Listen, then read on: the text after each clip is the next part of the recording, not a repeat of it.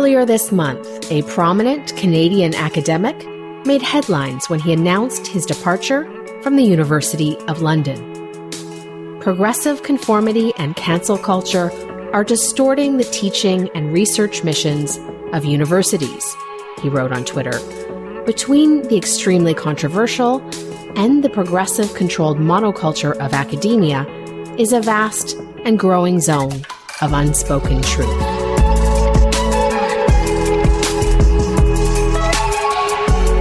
Eric Kaufmann is an author and a professor of politics at the University of Buckingham, where he is set to establish the Center for Heterodox Social Science. In January, he'll launch a new, low-cost online public course titled Woke: The Origins, Dynamics, and Implications of an Elite Ideology. Eric Kaufmann is my guest today on Lean Out.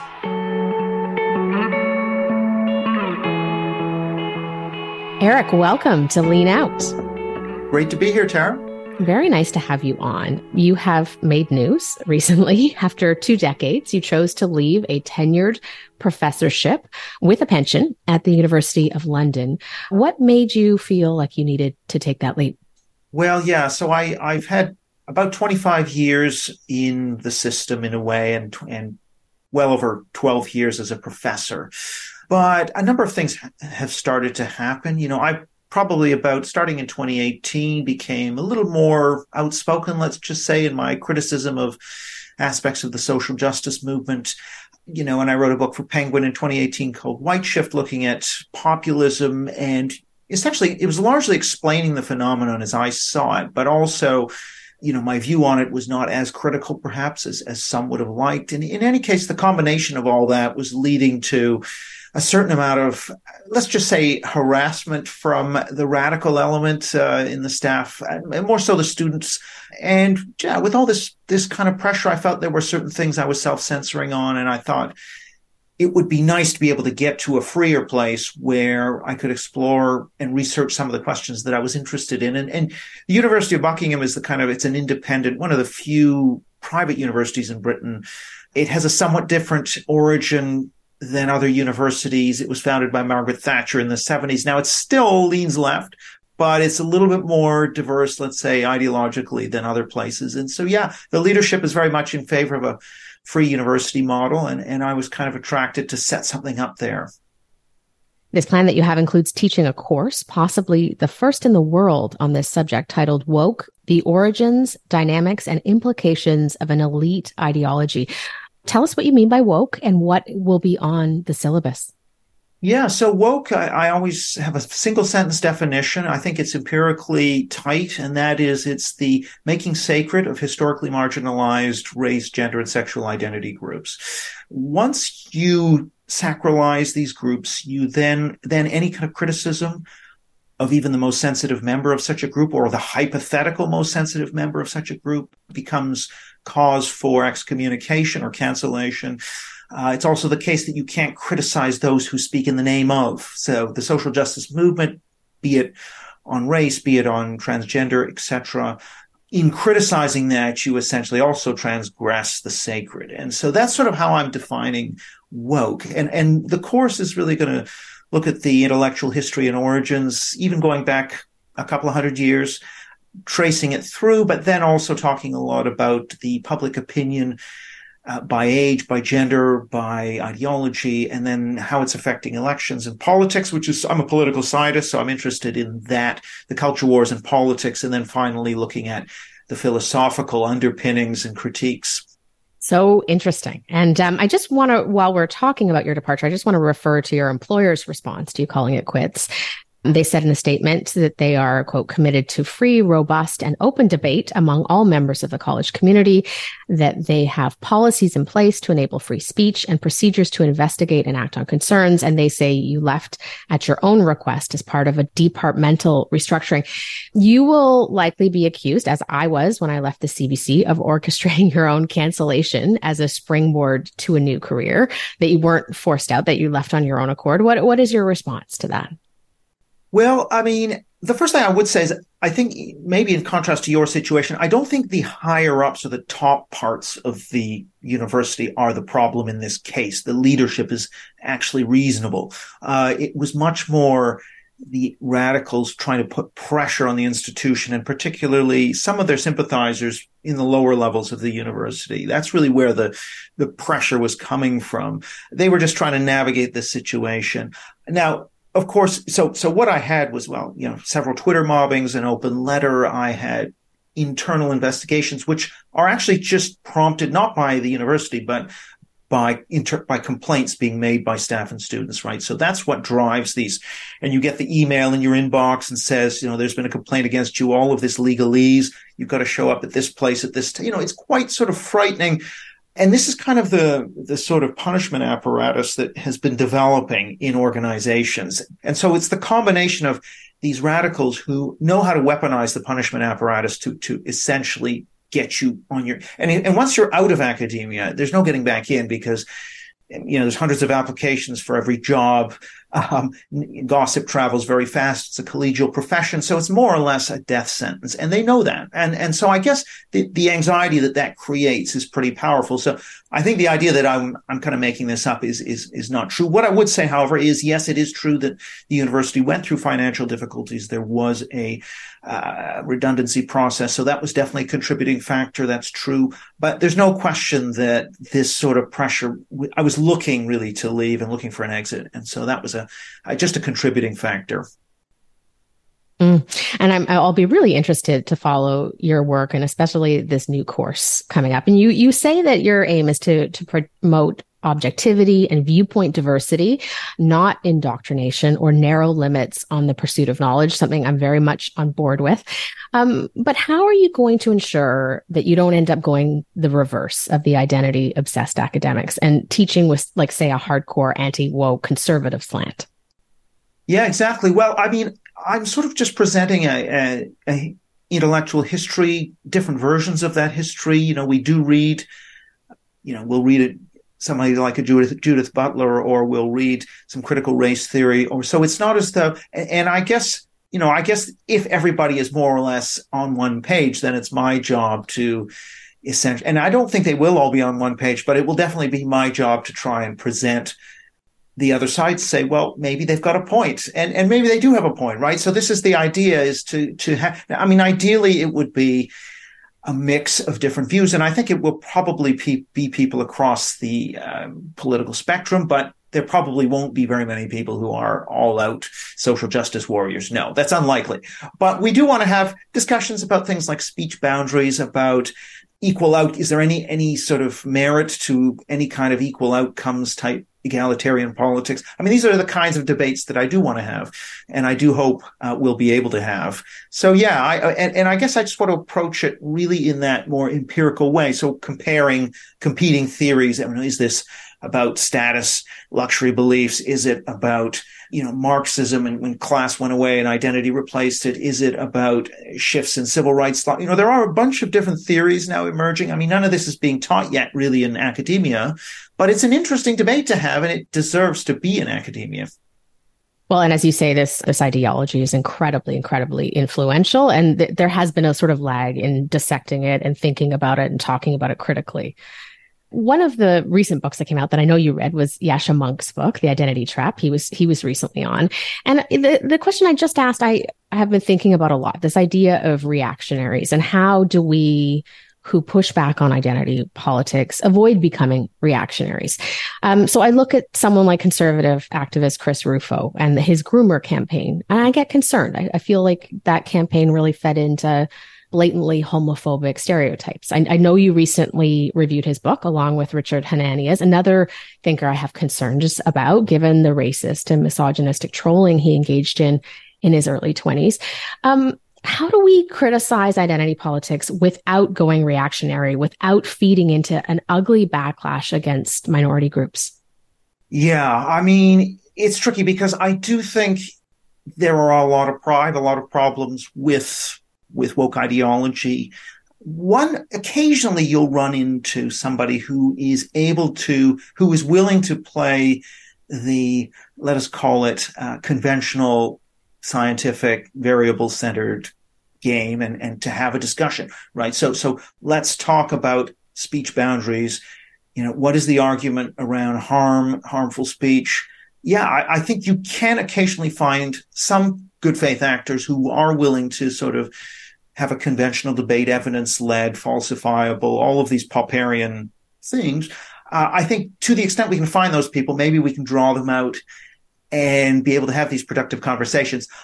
So the problem, of course, is that if you're dealing with somebody for who really this is religious and you are either sacred or you're profane, and then it's just, unfortunately, I'm not sure that it is possible. But then, of course, you're right that there are those on the right. I mean, one of the problems is this ballooning of the meaning of woke to include things around, green politics, vaccines, anything that people don't like becomes woke. And I think that's also a sort of stretching and kind of inflating and devaluing of the term. I think it's got to be remaining relatively focused in order to be useful.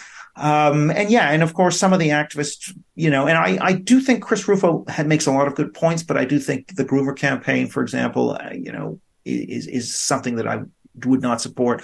I wouldn't support. I am more of a believer in achieving a kind of balance in these institutions and neutrality rather than replacing one ideology with another. And so I think that's another difference, perhaps. And Hanania, I mean, I think he does say some crazy things. I think that's definitely the case, and things I strongly disagree with. His book, however, I think makes a lot of interesting points around the gradual evolution of the civil rights and equality law, sort of incrementally moving towards a radical position, so the book itself is actually quite a sort of legalistic, sane analysis. And I think we can engage with that. I mean, I think it's too legalistic for me. I think it sort of brings culture in through the back door in many cases, but still, I think it's a worthwhile book to read. And I guess sort of moving on from the more controversial conservative figures, I want to talk more about mainstream conservative thought and about viewpoint diversity, which is one of the themes of this podcast, and where things are at with that in Canada. So in 2021, you put out a study which showed that 73% of Canadian social science and humanities academics from the 40 top ranked universities identify as left-wing, with just 4% identifying as right-wing, and that 60% of Canadian conservative academics say there is a hostile climate for their beliefs in their department. This compares to 9% of left-wing faculty. You also reported some academics are self-censoring in their teaching and research. What are the social consequences of these numbers? What are we looking at here? Well, I think what's occurring in the culture industries, such as universities, is you're getting this viewpoint homogeneity. Another study came out by Zach Patterson and Chris Dummett, which from the Macdonald-Laurier Institute showed very similar numbers. So you're getting a sort of roughly 10-to-1 left to right balance now in academia. The other thing that both my study and their study showed was that younger academics are much less tolerant than older academics. So a young leftist versus an old leftist, we're not varying the politics. Even a young far leftist and an old far leftist, the young leftist is sort of twice as intolerant, twice as willing to endorse a cancellation campaign. So I think the direction of travel is actually towards a more illiberal kind of leftism going forward. And I don't think that, so even though we might have peaked in terms of cancel culture in 2021, I still think the future looks a little bit bleak, really, to be honest. And yeah, I think that's going to shut down a lot of perspectives. I mean, there's been a lot of work on conformities. Cass Sunstein's done work on that, shows that the more uniform the politics is in an organization, the more it incentivizes fundamentalism.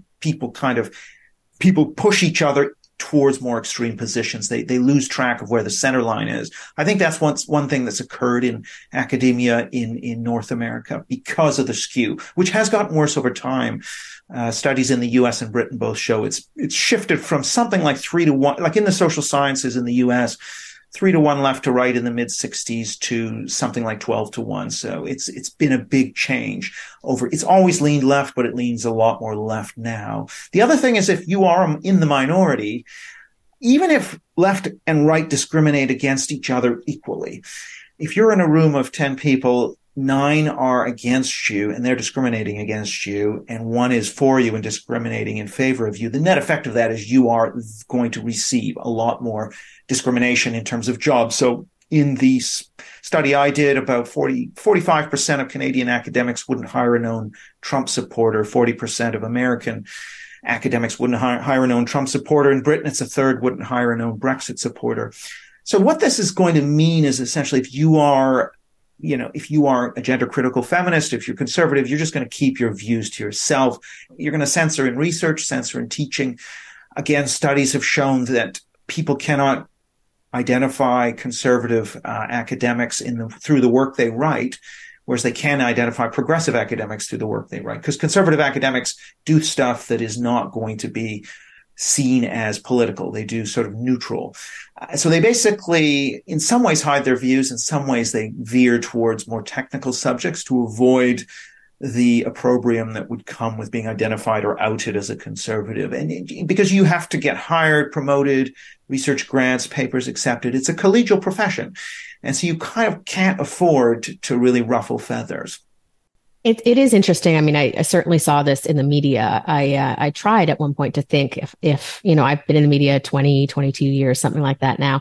I tried to think, have I ever worked with an open conservative? Right. and the answer was no, not a single one that I could think of. And as you say, we need that sort of pitting of bias against bias. But also, I think in the Canadian landscape, there is a real misunderstanding of what conservative positions actually are, the sort of diversity of thought within the conservative side. What do you see when you look at the Canadian media?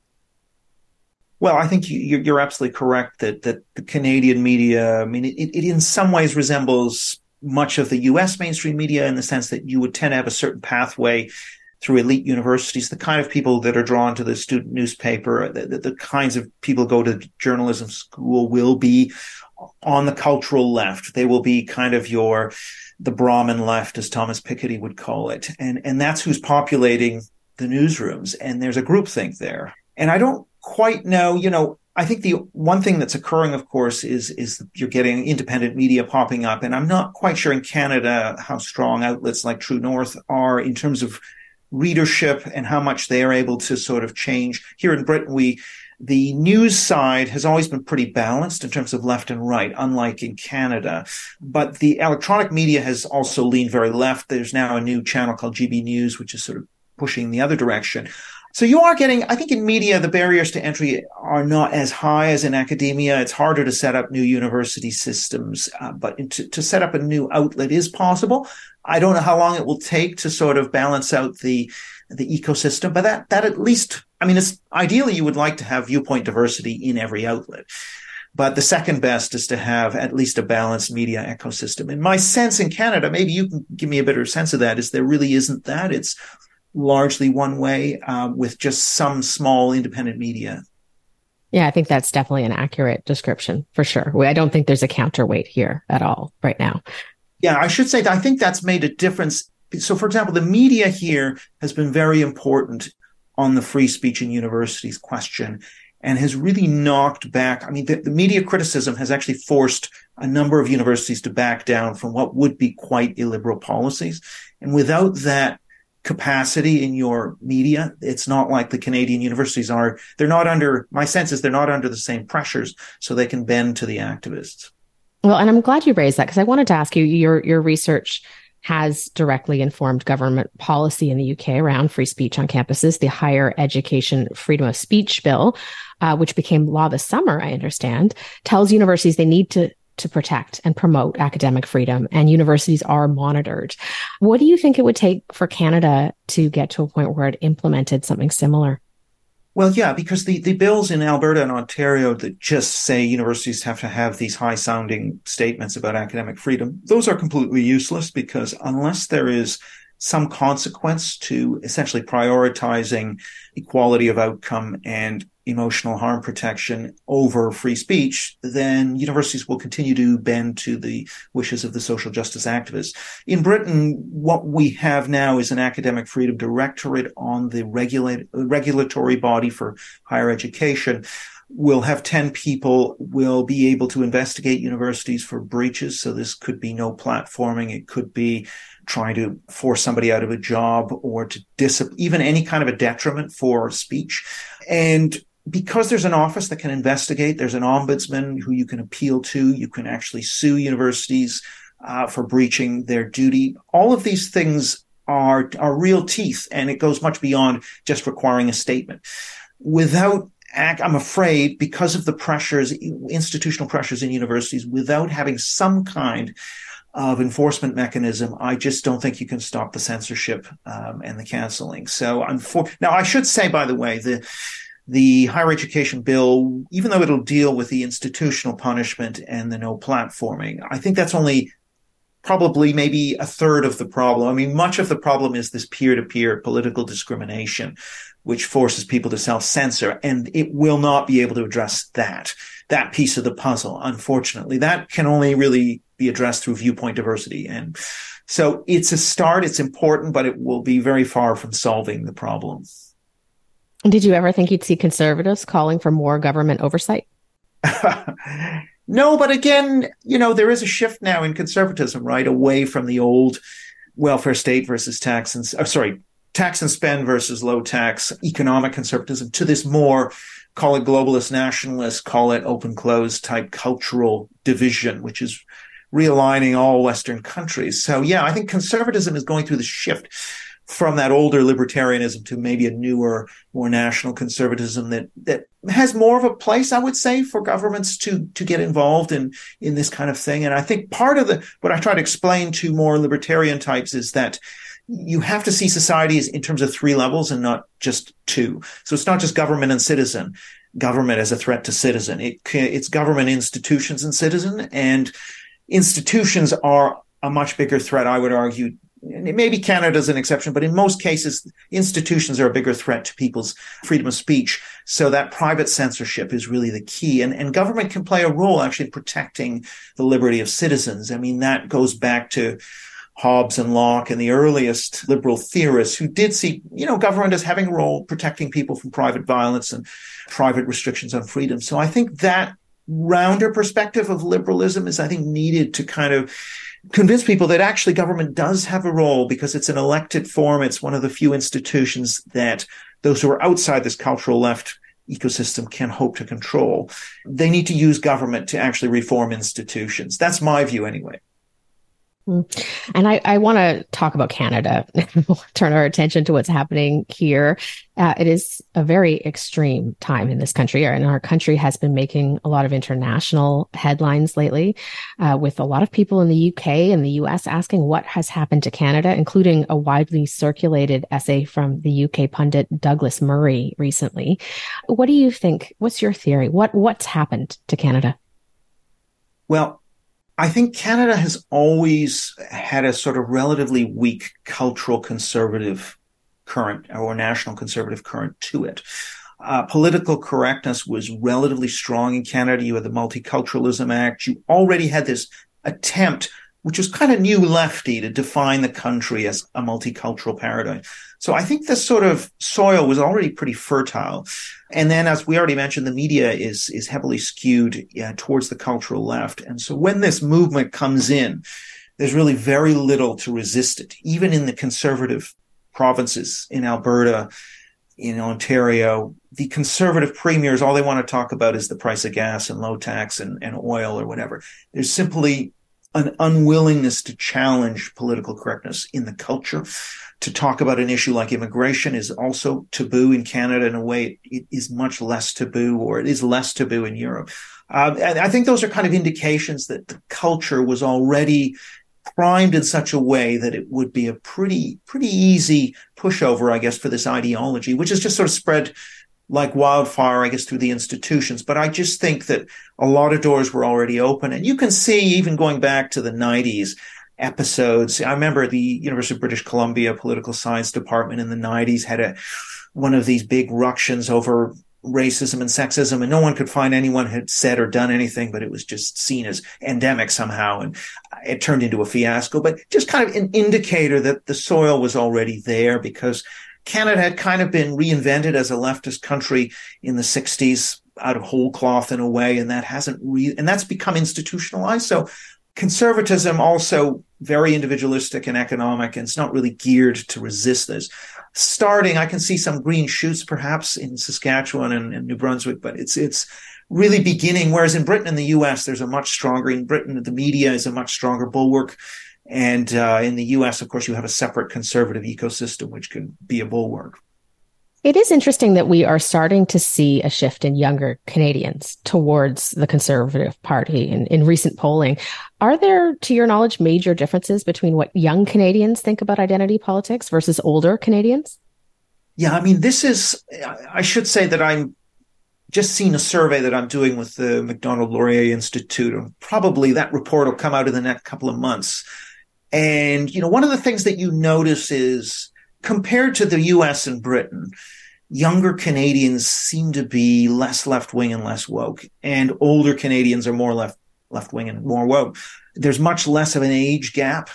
I mean, in Britain, there's an absolutely massive gap between young and old in terms of voting, in terms of views on it. So there is no question Canada looks different. The public opinion there does look different, and it may be a thermostatic thing where the young are reacting to what is essentially more of a progressive indoctrination system, whereas in the US and Britain, where you've had Brexit and Trump, and you have had a different climate of opinion to react against, maybe the young are more likely to go in that cultural left direction. So yeah, it's actually quite interesting to see this happening.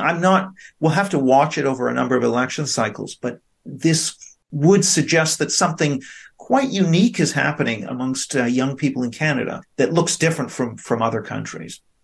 I also wonder, now that we're thinking about the Canadian context, if another issue is that there are very few old school leftists in Canada pushing back on the new identity politics ethos, whereas in the States and in Britain, you have more of that.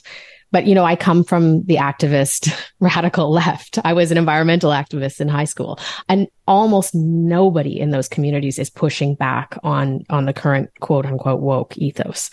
But you do see that in other countries, don't you? You do. I still think it's very small. And I think, certainly in Britain and the US, if you ask a person where they stand on a left to right scale from very left to very conservative, the best predictor of support for J.K. Rowling being dropped by her publishers, James Damore being fired, all of these sorts of questions, the best predictor is still where you stand on that left to right axis. So most on the left, I shouldn't say most on the left. There's a big difference between if you say you're very left or slightly left. The slightly left are actually much more tolerant. The other thing, of course, is the older left is much more tolerant than the younger left. And there's all papers that have been written on this. And there's a very real shift that's been noticed amongst younger people. I wouldn't say, in Britain, you've got the gender critical feminists left who have been very outspoken, who have had a major impact. They are there in smaller numbers in Canada, but I would still say that the majority of the left are not really resisting this anywhere, I would say. Politically, if you look at Britain now, you look at the Labour Party, there's a very tight circle around the leader that are resisting this. But, they're not necessarily coming out strongly against it, but they're trying to keep the activists at bay. But certainly if you look at the intellectual left, I don't see a lot of that resistance coming from the intellectual left. It's almost all coming from people who are in some way estranged from the left, I would say. More the politically homeless class. Yes. Yeah. They may have been former leftists. They're not conservatives, but people like Yasha or, people who are more liberal. Mm. And we should talk before we go about immigration, which, as you said just a moment ago, is a very taboo subject here in Canada, despite us having set very high immigration targets. This is an area of interest in your research. I don't like doing identity throat clearing, but because it is relevant to this conversation, I'd like you to just start by telling us a little bit about your own background. You mean ethnically? Yeah.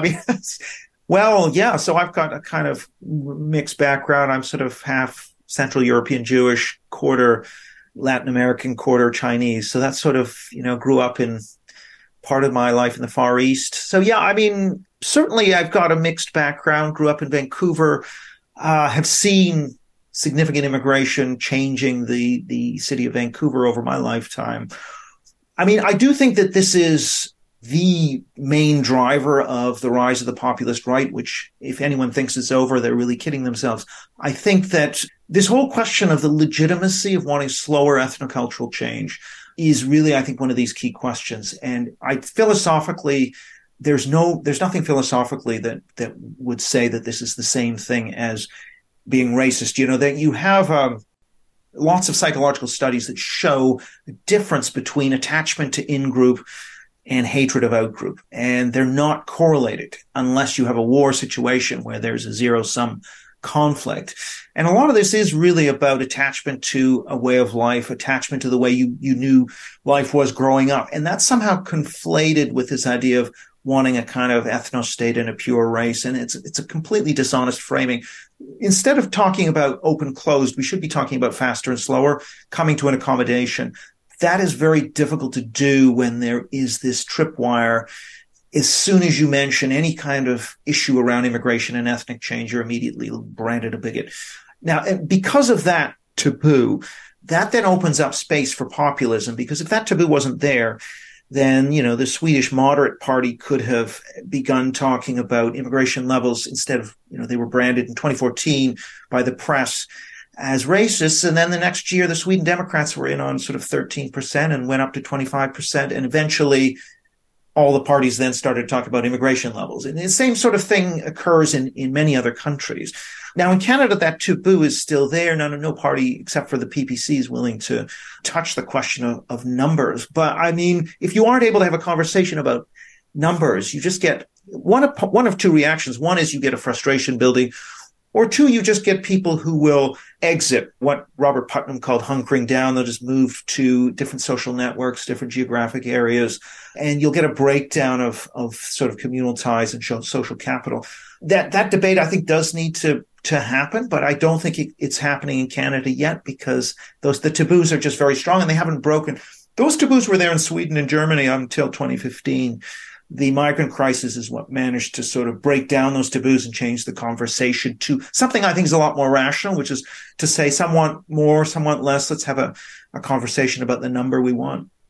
We are starting to see this become an issue in Canada. And so Abacus Data asked Canadians what they thought about Trudeau's ambitious plan to welcome approximately 500,000 immigrants to Canada next year.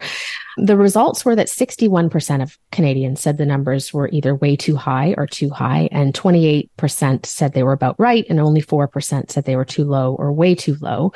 And you're starting to see, because we are in this extreme housing crisis, you're starting to see the conversation about immigration being slowly folded into the housing crisis conversation.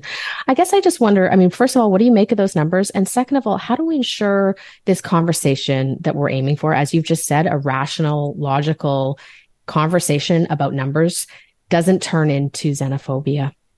Well, I think that, you know, you obviously have to be careful in how you phrase things. You know, for example, with illegal immigration, I would always say, you know, I understand why these people are doing. I'd be doing exactly the same thing. You know, humanizing people who want to come to the country, I think that's right. But at the same time, I don't think that means you should hold back saying, for example, it's perfectly legitimate to want lower numbers in the country for economic or cultural reasons.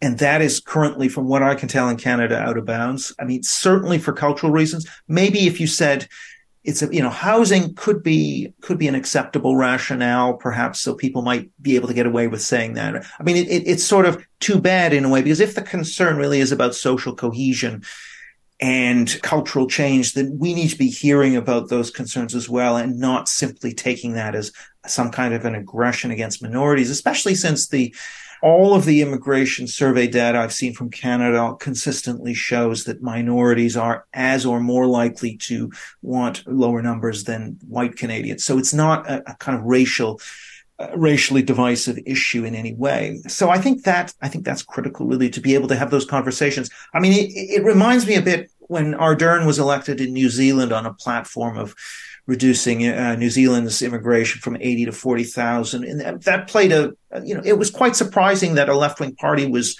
promoting a restrictionist policy, but it kind of seemed not to go, did not seem to lead to any kind of xenophobic outbreak. I mean, I think this is to some degree a catastrophizing narrative. And the reality is it's not even remotely going to happen. And I know you have faced criticism on this issue. In particular, a political scientist named Umit Uzkarimli, a leftist critic of wokeness, as it turns out, an author of the book Cancelled, once said that your work provides illiberal, anti-immigrant sentiments with a veneer of respectability. How did you think through that criticism?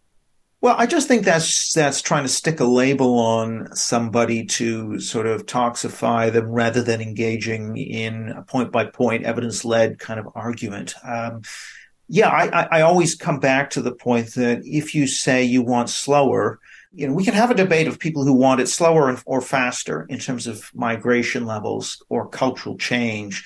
This is not the same thing as saying you want it pure and you want an ethnos. I mean, the way in which people kind of go for this totalizing narrative, they collapse the shades of gray into this black and white. You're either open or you're closed. And if you want it slower, you're closed, and you're therefore a xenophobe. And that is how sophisticated the thinking is on the far left on this thing. And they just want to name, I don't want to say all far leftists, but there is this tendency to just want to set up this binary totalizing view of the world and just sort of name call if you're on the wrong side of the binary. I don't think that is the kind of opinion structure that enables populism, because if the middle can't have this conversation, then it's a bit, I always use the analogy of the official department store in the Soviet Union could sell one color pair of pants.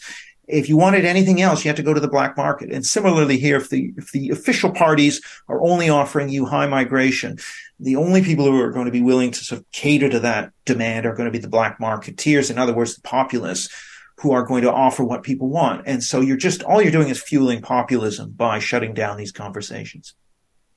And I want to return now to where we started talking about this quote unquote woke phenomenon. And Yasha Monk tweeted recently, have we passed peak woke? He says, no, you agree not. Beyond changes in government, what do you think it's going to take for Canada to lose that quote woke nation title that you gave it and repair its reputation on the world stage? I think that's a really good question. I do think more courageous politicians that are willing to push back on this in institutions, certainly public institutions, something like the Academic Freedom Bill in Britain, but also enforcing neutrality in the civil service, for example, and guarding against political discrimination in hiring and these sorts of measures. I think that's one thing that governments can do to change the tone of this. Also reflecting public opinion in things like parental rights and in curriculum transparency in schools. Britain has non-indoctrination in its law in terms of schools, although the schools are not following that, but that could be enforced. So there are a whole bunch of things government actually can do. But beyond that, I think it is a long cultural game. And one of the worrying signs, I think, one of the reasons I agree with Yasha is that the younger population, certainly in Britain and the US, is just a lot more illiberal. And once they become the median employee and the median voter, I despair as to what's going to happen there. I just think and especially if they can infiltrate the court system, then you can start getting an activist judiciary that will not uphold freedom of speech, for example. And I think we've seen a little bit of that in Canada. Then I think we're moving towards an Orwellian system. So we have to kind of hope that we can persuade particularly younger generations coming up that'll be tomorrow's voters to try and sort of retain the objective truth, free speech-based system that we've inherited. But if we're not able to do that, I think we are probably going to lose that and move towards a system that is more about equal outcomes for identity groups and pretty draconian speech restrictions in order to protect so-called emotional safety. Well, I think it's a really important area of research, really important area of conversation. I'll be watching this next chapter of your career very closely. And thank you, Eric, for coming on today. Thanks so much for having me, Tara.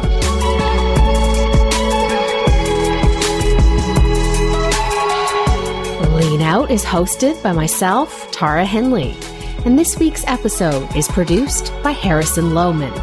If you value independent journalism, please consider subscribing to my Substack at tarahenley.substack.com.